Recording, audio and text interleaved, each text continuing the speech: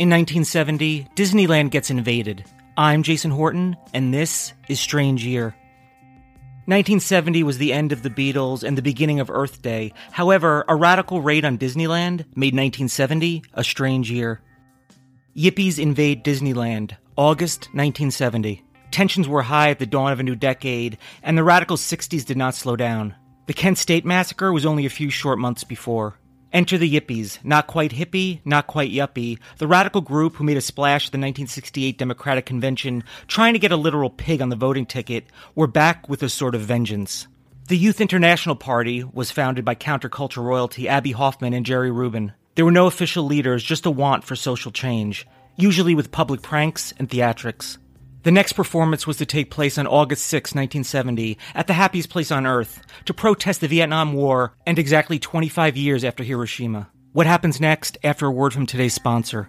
Are you a true crime junkie? Into murder stories or real-life mysteries? Odds are, if you're listening right now, you're probably into one or probably all of those. And if you're like me, you'll very much dig Sword and Scale. Sword and Scale is the longest-standing true crime podcast that combines 911 calls and interrogation audio to tell you real-life stories that will chill you to the bone.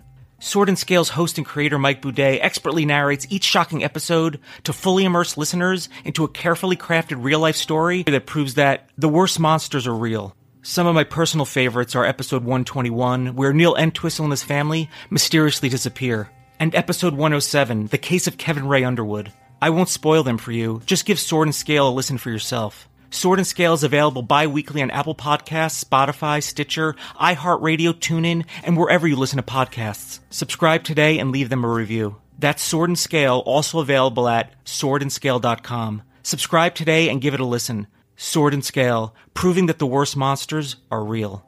Disneyland represented everything the Yippies were against, and Disney was about as establishment as it gets.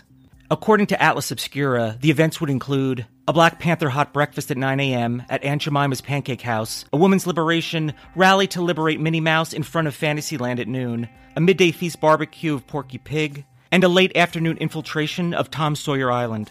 Declaring a free state, brothers and sisters will then have a smoke-in and festival. The flyer also read, "Get over on Disneyland, August 6th, Yippee." The police were ready, although it wasn't the revolution everyone expected. A few hundred disorganized Yippies made their way through the park with some anti-war chants. However, some tore parts off the fake city hall, and then things got heated.